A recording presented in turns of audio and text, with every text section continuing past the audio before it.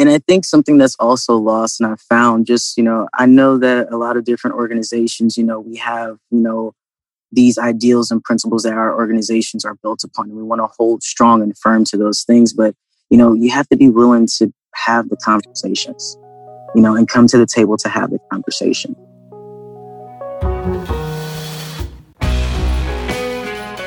Okay, today's guest in the Gravity podcast is Krystopher Scott. He, him, his is a serial entrepreneur, the co-founder and managing partner of Billion or Bust Ventures, with the goal to inspire 1 billion diverse businesses to become billion-dollar enterprises. He also co-founded 2 Cent Sports, a sports media company aiming to tell sports stories and amplify the voices of athletes through the lens of pop culture, which is a Black culture. Krystopher also carefully selected and curated other B+ media sites and oversees their innovative content and editorial integrity. This has enabled him to initiate highly engaging and deeply sustained conversations with his core target audience, the influential minority millennial.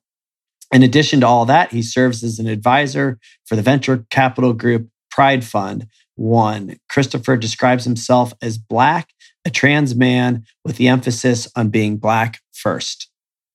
All right, Krystopher, welcome. It's awesome to have you here on the Gravity podcast. Thank you for having me. Yeah, sure. It's a pleasure. And I know your story is rich and one that I'm excited to hear. As you know, with our podcast, we've been kind of taking people all the way back to the beginning. So tell us a little bit about kind of your early life, your childhood, your family, all that fun stuff. Yeah, taking it back. I am originally from Virginia. Come from, I would say, a mix of military and a very musical background. All 4 of my parents were in the Air Force. And yes, I did say 4. So kind of it's very important that I mention both the military as well as the musical background, because my grandparents is who I ended up spending a good amount of time around due to the fact that my parents, they were in the military. My grandfather was a musician, and he was also a videographer as well. He was in the National Guard and he worked for the post office. My grandmother, she had a background in social work, and they were very active in church, as well as whether it's feeding the homeless, very active in church, even, helping senior citizens. Just we were always giving and trying to help people. They didn't necessarily have everything financially, but they taught me how you can still provide and do for people by giving in other ways. So growing up, I knew I was always going to, run some type of business or be some type of an entrepreneur. My grandmother would joke because even as a kid, they would have like a little home office, like an old Commando 64 computer, like one of the first computers. We had to use the floppy disk with it and do the run code. But I had my own office. It was called room service, and I would ask questions and get people's names down. And I was legitimately thinking I was running a full-fledged company. This was at the age of 5 years old. I remember oftentimes during church, when my grandparents would help out, we would have something that was called a repast. They would, help serve the food or either make the food. One time I ended up serving and just helping, and I ended up getting like $40 in tips. I'm like 9 years old getting tips. I wasn't asking for tips, just I was providing, good, service, and, people pay for service. I think that was probably one of the first lessons in value that I had learned from that. That was one of those things where people were acknowledging my value and my worth, and also honoring that financially. Kind of fast forward, definitely was a church musician. My stepfather and my mother were very, very active in church. I played bass guitar, drums, organ, did all those things. And my stepfather was in charge of the audiovisual department in church. So, handling the camera equipment as far as engineering and sound, which kind of leads to the work that I do today. If I were to say what I do today is I help people go from name to brand through storytelling. And there's so many different mediums in which you can use for storytelling, whether that's, you're doing a marketing video, a podcast, like we're on, that is a way to tell a story. And so all of those skills even going back to learning, from my grandparents, that's incorporating the service aspect as well as, different skills from audiovisual is how it's helping me become such a great content marketer today. So that's kind of a little bit of a brief story. Did not go to college. I did go to college for a semester, but all of the work, I'm very self-taught. The power of the internet has definitely helped me. There's so many different resources. Even as middle school, high school, I read a lot. I still read often. I know that, the power of reading can help you go a lot further. You're looking at someone who made a business plan when I was 12 years old. I just went in the library, got a book, learned how to do a business plan, taught myself what a marketing plan was. I helped my father, who did IT services in the Air Force. So that's when I was introduced to the Internet of Things, if you will, as far as, networking and wireless, which also kind of helps me today with marketing as well, and consumer electronics. And I say consumer electronics because that is the medium in which we now both communicate and we reach our audience. It's no longer through traditional mediums like television and radio. The phone or Instagram is how we market. So in understanding how technology has changed and being able to interact and see those changes has also been able to help me become such a good storyteller in using those mediums. Okay, so that's that. There's a lot there. Let's back up. So tell me a little bit, kind of, in those kind of early childhood days. I hear kind of the service, the music, the things that's starting to emerge. Talk a little bit about like what was it like to be, a child in your kind of family unit, and kind of how did you start to like feel about those aspects? I mean, certainly you can look back on them in hindsight, you can see how they've benefited you today, but what was it like at the time to be you as a child? Just, really kind of take me into that experience. Oh yeah, it was definitely, I knew I was a very different child. I was the oldest grandchild, great grandchild and child. And so a lot of things had to do more so as an adult, in teaching myself. Being heavily involved in church, I didn't have your traditional childhood where I was great at sports, but, I wasn't, doing sports in school and those after school activities. My time was built, I'm learning how to raise funds and fundraise, for a church event. I'm learning, I'm spending more time, learning how to build these things rather than what I see my other peers and things like that when I go to school. But I'm also not interested in school the same way. I didn't find traditional idea of school interesting. I would pay attention in class, but the most important classes to me, or the most interesting classes to me, were the business classes.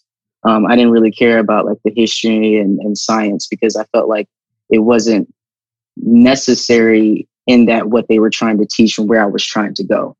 And you really knew that at that age, like you could understand that, like, where you wanted to go and what was fueling you and what wasn't. Yes, absolutely. Like, I don't know too many. I'm getting to daycare at 6 years old, and the thing I want to play with, I'm either playing Monopoly or I'm playing with Legos. I'm playing with Monopoly because, like, the idea of buying property and building hotels and houses. I'm playing with Legos because I like building houses.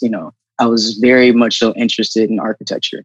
I knew very much so well on what I wanted to do. I used to tell my mother I was going to be a stockbroker and be involved in finances. In the morning, I'm looking at the weather, and then I'm also paying attention to the S&P and NASDAQ. At a very early age, I'm watching these things. I'm very cognizant of it. And that's rare. Not a lot of people have that self-awareness at such a young age.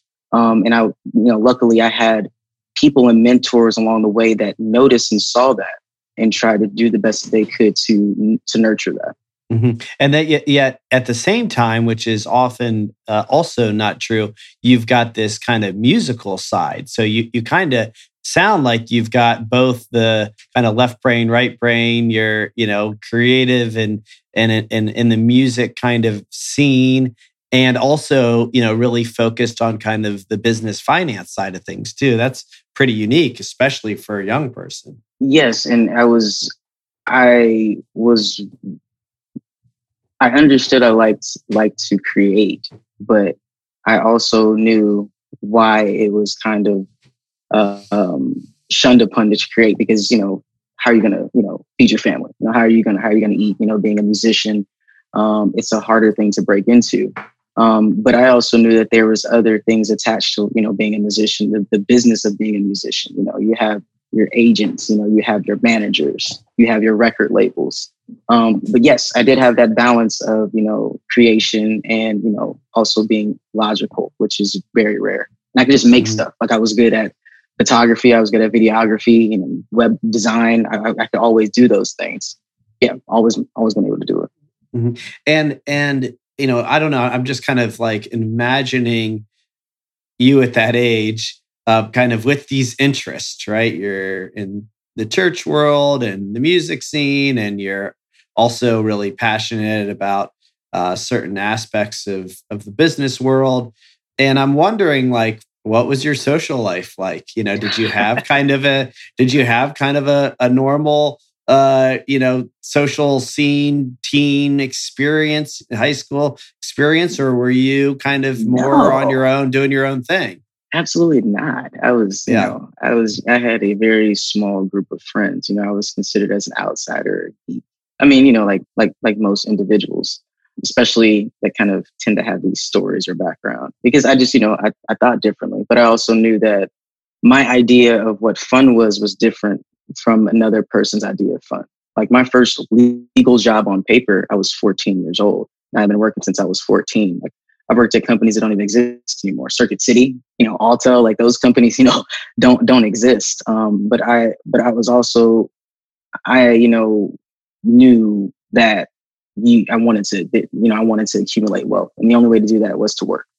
And to make that happen. But I also knew that I didn't want to go the traditional route of my parents. Like, to see my, grandparents work for a job 30 and 40 years to retire to have to work again, or the idea of my parents being in the military for 20 years to turn around and get a government job and then have to work again, it just didn't seem right. I didn't want to take that same route. And that sense of being an individual, was that hard for you at the time? Was that something that you embraced? Kind of, how did that land with you? What was the experience of that like? I often embraced being an individual, and just, add to it, because again, I only feel like this is 5% of my story. I originally, being, at birth, I identified as female. I'm transitioned, I identify as male now. And so even in knowing that, I knew at the age of 3 and 4, like, I know what's supposed to happen, but it just doesn't seem right. I knew then, like, there was always that male aspect that was a thing. And then even, my family members can attest to that as well. So being and knowing that at an early age and knowing who you are, I became very okay with it. And then I also noticed how other people didn't know who they were. And they were just kind of, going this way and going that way. And then I just also knew, just from, reading books, like, and all the people that came before me, like, those people that were often misunderstood in their youth, those end up being the leaders, and that, you're considered an outlier, but you end up being a leader and you have to lead the pack. Yeah, Krystopher, I want to just kind of go in a little deeper with you on that, because I don't think it's something that a lot of people really know kind of the depths of, and if you don't mind, I'd like you to share a little bit more that at age 3 and 4, you described it as like you knew what was supposed to be, but it wasn't, how you felt, or it wasn't true for you. That seems really young. Can you articulate, like, how that became clear to you, or what specifically was it that, felt out of alignment, or I'm not sure how to describe it, but can you tell us a little bit more about that? Yeah, I mean, when you start to, I've also, as far as like how my body has been, I've always had like a more masculine body, if you have broad shoulders, stuff like that. I have my father's built and frame. And so then even, socially interacting as a child, at early ages, if you're female and guys are not liking you, and that you're always the friend and you're the homie, and that's those interactions, you kind of start to feel some type of way. You start to kind of understand some things about yourself. And then even those things that traditionally, I guess you would say that, a little girl would gravitate towards, hated. It just didn't feel right. I didn't feel normal. I wasn't comfortable. And so I've always gravitated to what strongly pulled or what I felt more comfortable with. And, even like my interests, like I just wasn't good at, certain things. Like I couldn't even color in the lines. Like, traditionally, some people may not like this, girls are really good at coloring. I was never good at coloring, but the things that, the guys were good, I was good at sports and stuff like that. That's just natively how it was. And one of the biggest things that I do want to say is that people are starting to understand more. There's a big difference between gender and sexuality. And that's, I think, something that people need to truly, honestly understand.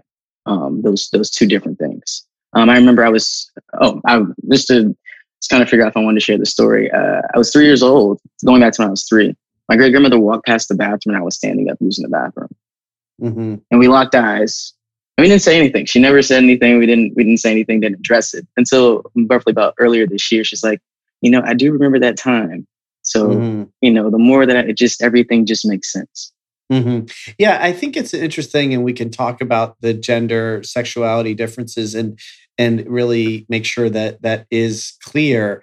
I think what's interesting for me is that, today, at least in kind of my little world, I know this isn't true in many other parts of the country and world, the idea of transitioning and identifying gender is very well known and, to some degree embraced and accepted in a very different way than it was, I don't know, 10, 20, even 5 years ago. I think there's been a lot of progress in that area. I know as I just watch my own children who grow up in a environment where at the school there is trans bathrooms, there are a lot of kids that are identifying this way, and it's like not an issue in our little bubble. I mean, I know this is still an issue, right? Yeah. But it's come a long way in certain parts.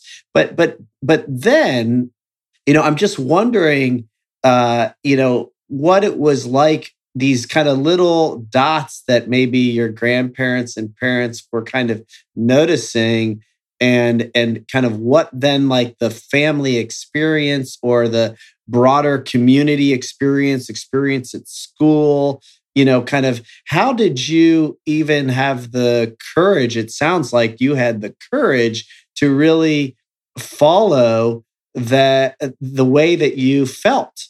I think it's a pretty phenomenal thing for a young person. Even something like standing up to go to the bathroom, that wasn't something that was really okay, so to speak. Yeah, you did it anyway because that's how you felt. I'm just kind of curious to kind of hear like what was underneath that, and how did that really kind of manifest itself amongst your family and the community you were in. So coming from a very religious family background, already there's that on top of it, right? Already, not necessarily doing traditionally or dressing traditionally how girls dress. There was already an issue with that. And it wasn't until I didn't start the transition process till I was 26 years old. And the very interesting thing about it is that if I had to go and do it all over again, I would say I would do it at the same age, because I'm in a unique position where I can say that I understand what it's like to be a Black woman in this world, as well as a Black man in this world. Specifically, all the things that I accomplished and built in the business world, I was identifying as a Black woman. So I'm understanding, and I have a great deal of empathy in knowing that, yes, many women are not given the same opportunities to capital and access. And so with me, I was more concerned about my purpose and what I felt like I, was called to here to do, my purpose here on earth. And my biggest thing, being that my family was from Richmond, Virginia, they definitely experienced a lot of poverty. And I saw what low income housing, what it looked like, and what it should be. And one of my biggest things is that I wanted to change low income housing and the whole idea of what affordable housing was. That was just one of the biggest things, because my family was deeply affected, with redlining. coming from a city like Richmond, Virginia. I remember at one point in time, my family owned property. And as gentrification does, especially even before, not just gentrification, the 2008 recession and, the housing bubble, I did, see quite a bit of my family members lose, property. And they just didn't have the finances. They didn't have the resources. Most importantly, they didn't know how to get the information, didn't have access to the information to better themselves or to keep those properties. So my whole thing was, I'm not going to let, although, I was still dealing with these things internally, like, okay, I know that what's on the inside is not matching on the outside.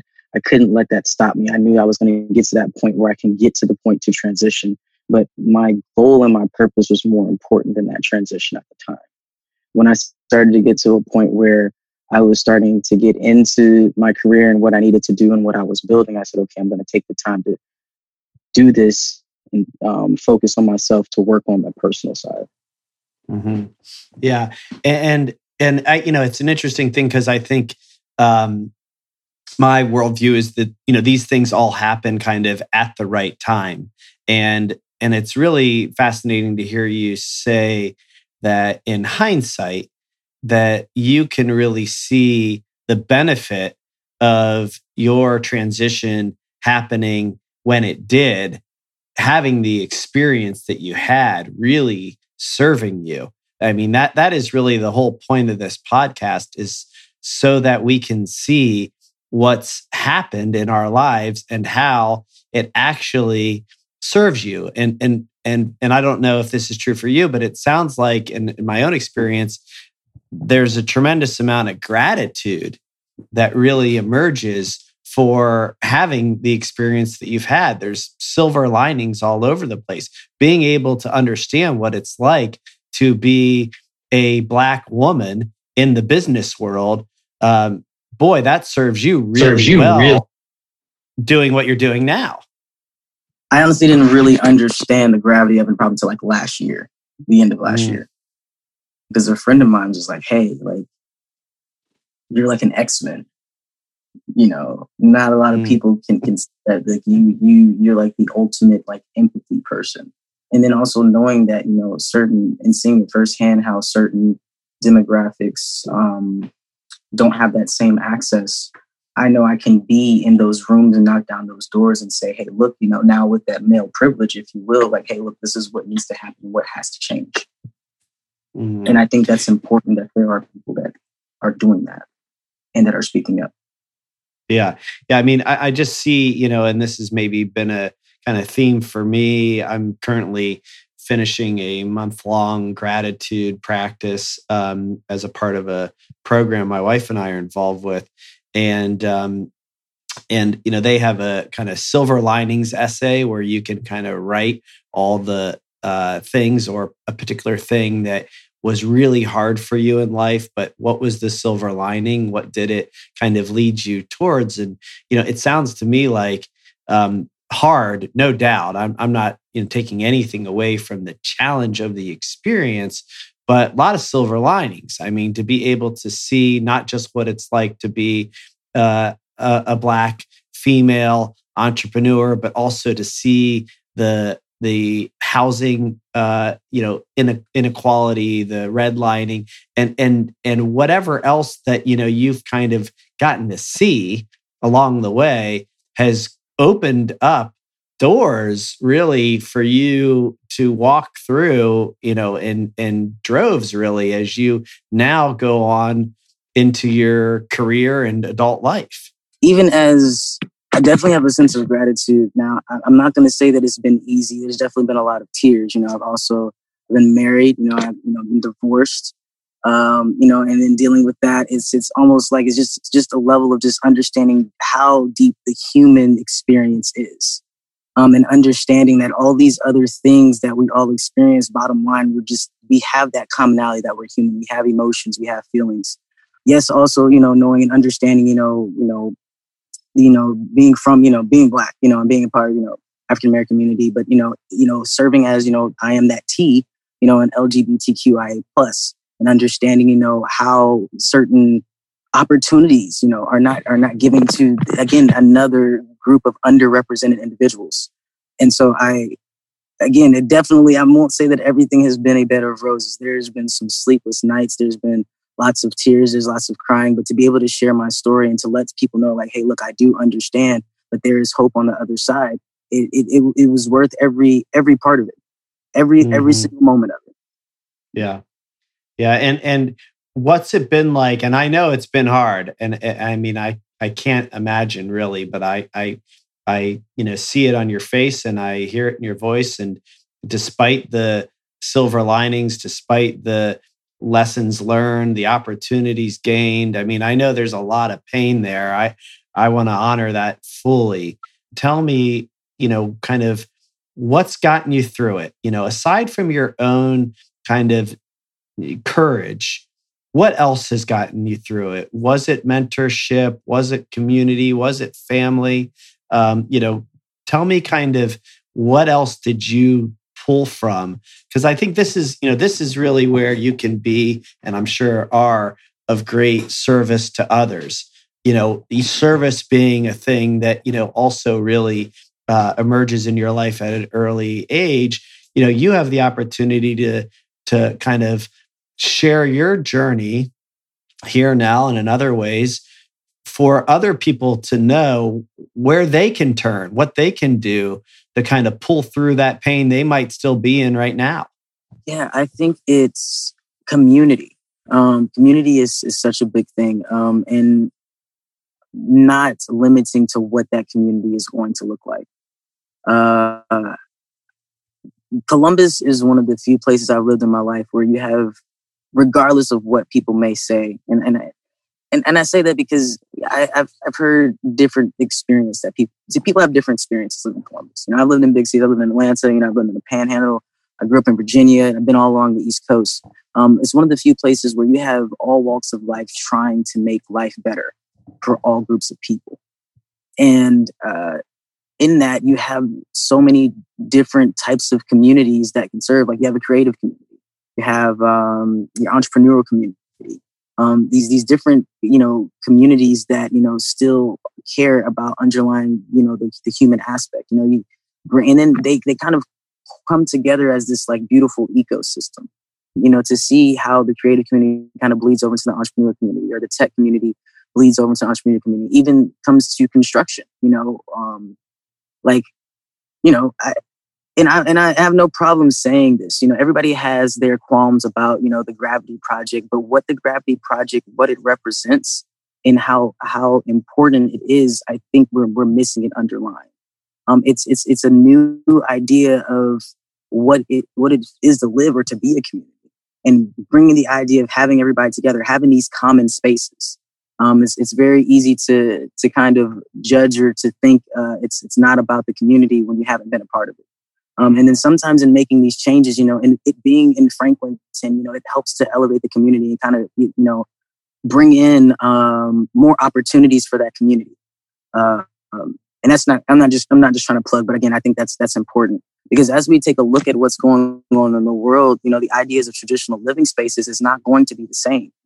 The idea of, going to the office, I mean, here we are, I'm recording, we're recording this podcast through Zoom. You're in your home office. I'm on my iPad outside. The traditional office is not going to be the same, but you may have to be able to have a place where you can go ahead and leave and still be in the domicile of your home to be able to do those things, or to work, or to meet or gather. It's important. So going back to the biggest thing is community. Community is what has gotten me through.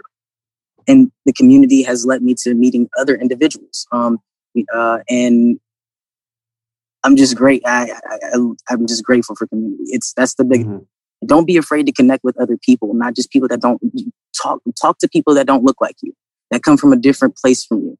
Although you come from a different place, you can still find a commonality. And although you may not agree, you can still agree to disagree. I feel that, people feel like they can't listen to another individual. And if they listen to another individual, it means that you agree. No, you're just taking the time to learn, because they can still teach you something, a different perspective. Or, how they may have gotten through a different situation, although the situations may not be the same, you can still, draw something from how they got through that situation. Yeah. Yeah. I think the community piece is really critical, and that can show up in a number of ways. I mean, it can just be a community of peers, a support network, a 12-step program. If you're an addict, any kind of group that can share and support each other can be a community. And Gravity, is intended to really be a community that is really a support network. It can really bring people together to collaborate, to have fun, to grow, to really any number of ways. And yeah, look, we're all work in progress. Our intentions are clear. We're doing what we can, and we're going to keep getting better and better. But really, the intention is exactly what you said, to bring a community that does kind of honor all people, that is open and loving and really hoping to uplift. And it's really an important thing. And I think something that's also lost, and I found just, I know that a lot of different organizations, we have, these ideals and principles that our organizations are built upon. And we want to hold strong and firm to those things. But, you have to be willing to have the conversations, and come to the table to have the conversation. And it's easy, if there's certain things that you may not necessarily agree with, say, hey, look, I would love to kind of give you some input about how I think this, you could do this or do this, but be willing to have those conversations, and if, other organizations or people come and say, hey, look, how can we do better? We want to do better. We got to allow that space, forgiveness, and we need to allow that space. And again, going back to empathy, I can't stress that enough. Empathy is so important. Yeah. Let me, before we kind of go on into what you're up to now and kind of how all of this has really led you to your work, I want to just kind of ask you one more question about the kind of decision. You said that, you really transitioned at age 26. What was it like to kind of make that step, to take that step to say, okay, I've known this since I was 3-4 years old. I've been kind of living in a way that wasn't in total alignment, and now I'm taking the step. Was it like, just had to do it? It was time. What was that step like for you? And kind of how did it go through that process? It was a lot of research, and it was a lot of me having to understand, okay, everybody is not going to be okay with this decision. And I didn't care, because I knew that I was making this decision for me and about me. And I had to be okay and know, like, look, everybody's not going to be okay. And you still have to press forward, because I knew that, again, it can go either way. And then from a medical standpoint, making sure I had the correct resources. And I would say, being in Columbus is very, very friendly when it comes to, helping and providing those resources, for the LGBTQIA plus community. So I had those resources, and I had that support from various, friends, as well as, medical organizations. So it made me more comfortable to go ahead and say, hey, you know what? I have everything that I need here. I can go ahead and do this with the right support. Well, you've done it, and it's inspiring. And I know it's been hard, but it is really, I say that sincerely. It's really inspiring to see somebody just living in alignment with who they really are. And I know that it's probably still hard, but that's a battle I think that we all face.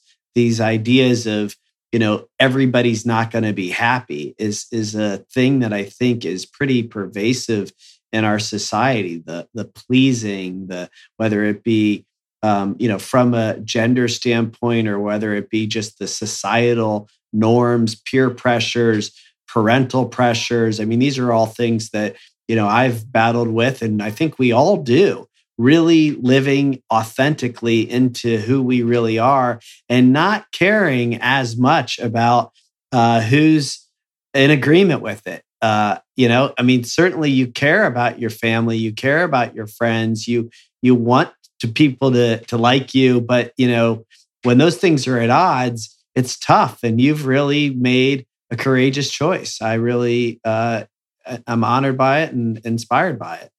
Thank you. Yes, I know it's very, it doesn't matter who you are. It doesn't matter, your gender, race, nationality, whatever the case may be. Being yourself in a world where it's not common, that's the most bravest thing that you can do. And we're in a world where there's so much fabrication and we're craving authenticity. And I think authenticity is extremely important. Yeah, me too. All right. So how are you now authentically living into all this great stuff you're up to? Talk to me about kind of what you're doing now. And I know it makes sense based on the story we just heard, but, share with the audience a little bit about kind of what you're doing now. So back in 2014, my business partner, Elle, and I, we started something called Billion or Bust. The purpose of Billion or Bust wasn't about the money. Anything that we did, we wanted to affect 1 billion people. And we wanted to serve as a media hub for underrepresented individuals. So we started out kind of highlighting, African Americans and just different people that were in the entrepreneurial space because, what they were doing in the entrepreneurial world wasn't being highlighted at the time. It's like 2014. It's back when Gary Vee kind of first started doing his little rise. I'm not belittling it by saying little rise. Jab, right hook was that was the jab, right hook era. Mm-hmm. And so we continued to grow, and we had companies reach out to us because they liked the way that we came up with content, and they asked if we could do it for their company. So we ended up spinning off and creating an additional company called Billion or Bust Agency. So it was B.O.B. Agency. So then we had a creative agency. Elle and I, we love sports, all types of sports, basketball, soccer, you name it, we love sports. And, majority of, some of the biggest sports franchises, I would say 75% African American. But, those companies that own the content and produce the content are not owned by African Americans. So we started 2 Cent Sports. So 2 Cent Sports is a Black sports media company, and we create content that is from the voice of, from Black voices. We have 2 Cents FC right now, which is focusing on everything soccer. We have a series that we had called Unfiltered with Jay Richardson, where it highlighted a couple of different athletes during COVID, when COVID first started, and, how they were pivoting. We covered a lot of Olympic athletes because, as we know, this was supposed to be an Olympic year. Just to, talk to them about, what they were doing and how they were handling and navigating the space, even from the aspect of, sponsorship, because, they're not getting paid. That's their bread and butter is, going to the Olympics. But we do have, other content that will be coming out and that we're focusing on and more shows. But that's primarily what I'm focusing on from a business perspective. And I still help various, companies and brands create their content. I'm the first person you hire on to kind of help you build and show you what your in-house marketing would look like. And then once we get you to the point where you're scaling and you're growing, then you can go ahead and, hire on a full staff from that point. But I just help you get into brand.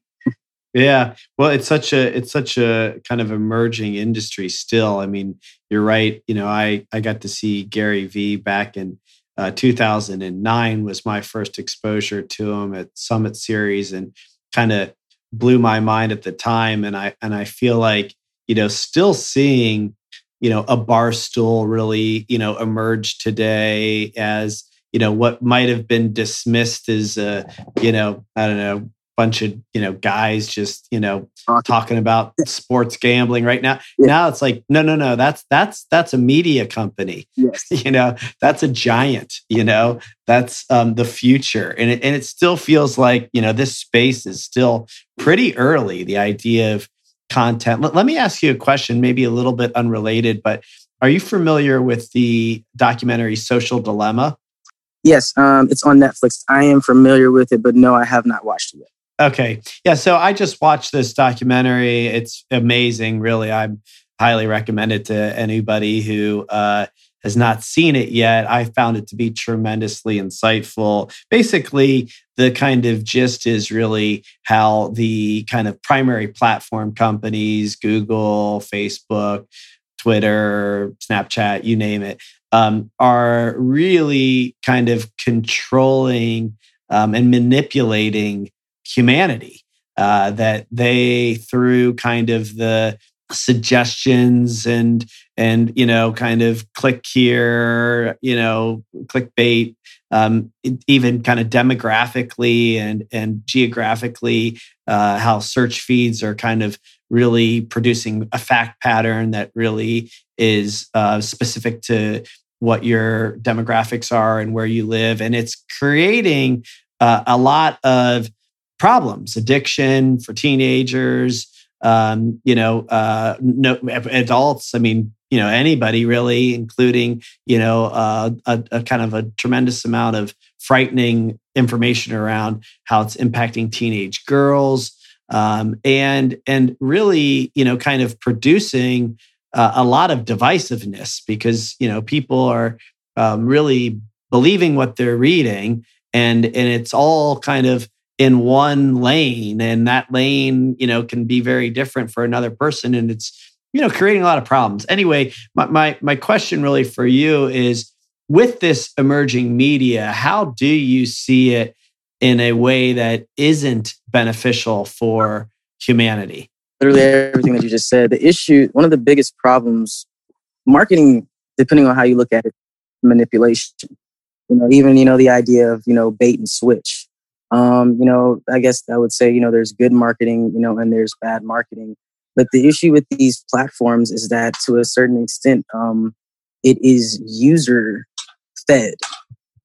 So the more we interact with it, the more it learns us, and people are not taking into consideration what AI is.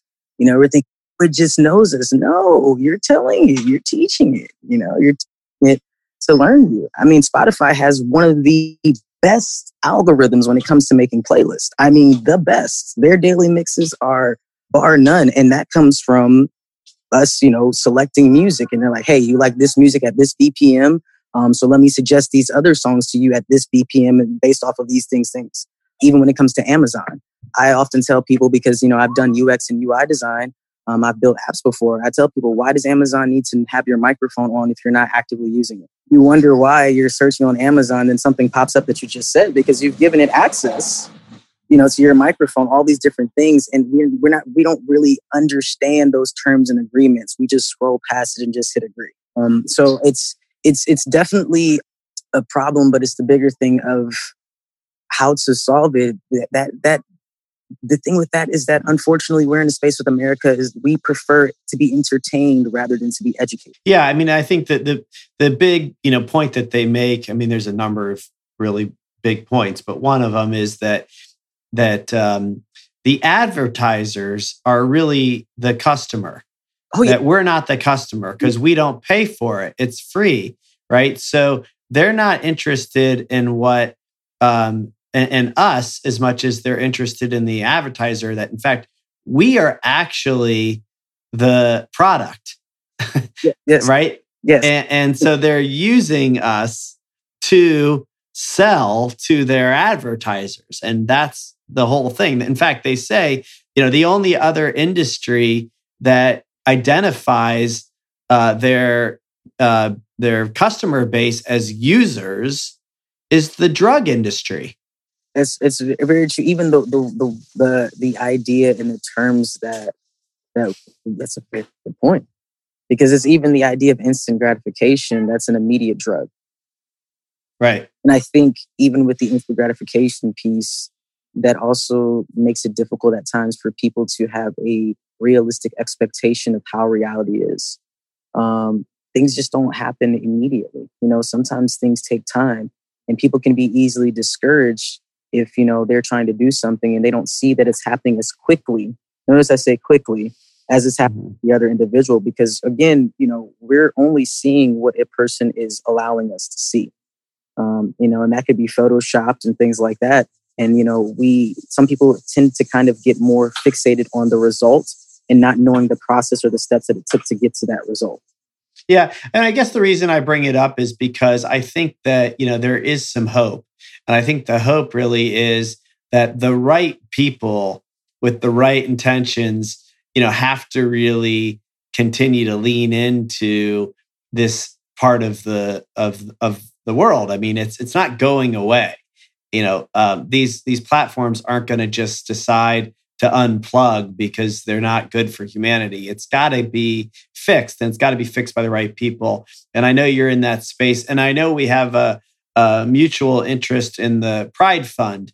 And I think it's stuff like that, the kind of venture capital that's really focused on the right things. I'm also launching a fund that's, kind of aimed at really holistically supporting entrepreneurs. And, I think these are the ways that we've got to really try to make a difference is by, doing it, with the right intentions in the right way.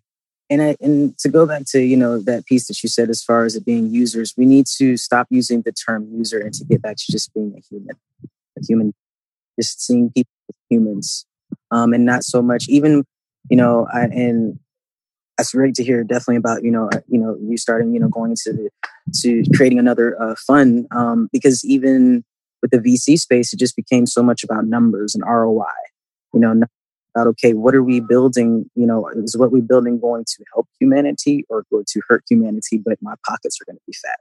Like, is it going to be worth it? And that's just, again, going back to putting empathy and thinking about the human being at the end, not the... Yeah, I agree. It's, it's the issue with these platforms really is that they have one way to make money in their current business model. Mm-hmm. And their model is that they have to produce results quarter after quarter, increase revenues and increase users every quarter, or else their value goes away or is diminished. And that model is not a good model. If that's how you're measuring your success is by increase revenues and increase users, and that's it, then, to me, that's not a good model. I think you can do both. I think you can really focus on the human and the entrepreneur, the organization, and really the products being good for humanity. And I think if you do that, there'll be plenty of revenue and plenty of users, arguably, potentially even more. So anyway, that's my little theory on venture. And it's great to see you involved with the Pride Fund. I'm happy to be also an advisor there. And it's awesome to hear your story. I really appreciate you sharing. I think it's a beautiful story, a beautiful journey. And any kind of final thoughts, anything you want to make sure the listeners hear and know where to find you and all that fun stuff? Empathy. Just remember empathy. If I can, that's the one thing that I appreciate. Anything that you do, two things. Remember your why in anything that you do. And always remember to lead with empathy. Perfect. Well said. Can't argue that. Hey, Krystopher, thanks again. It's been a joy to get to know you a little bit and to have you on the podcast today. Likewise, and thank you for the opportunity. Thank you for listening to the Gravity Podcast. Please subscribe to the show at Apple Podcasts, Spotify, or wherever you listen to podcasts. To learn more about the entire Gravity Project, please go to gravityproject.com. Please check out the podcast on Instagram at The Gravity Podcast. Music heard of the show is provided courtesy of Kyle Lamoro and Oliver Oak.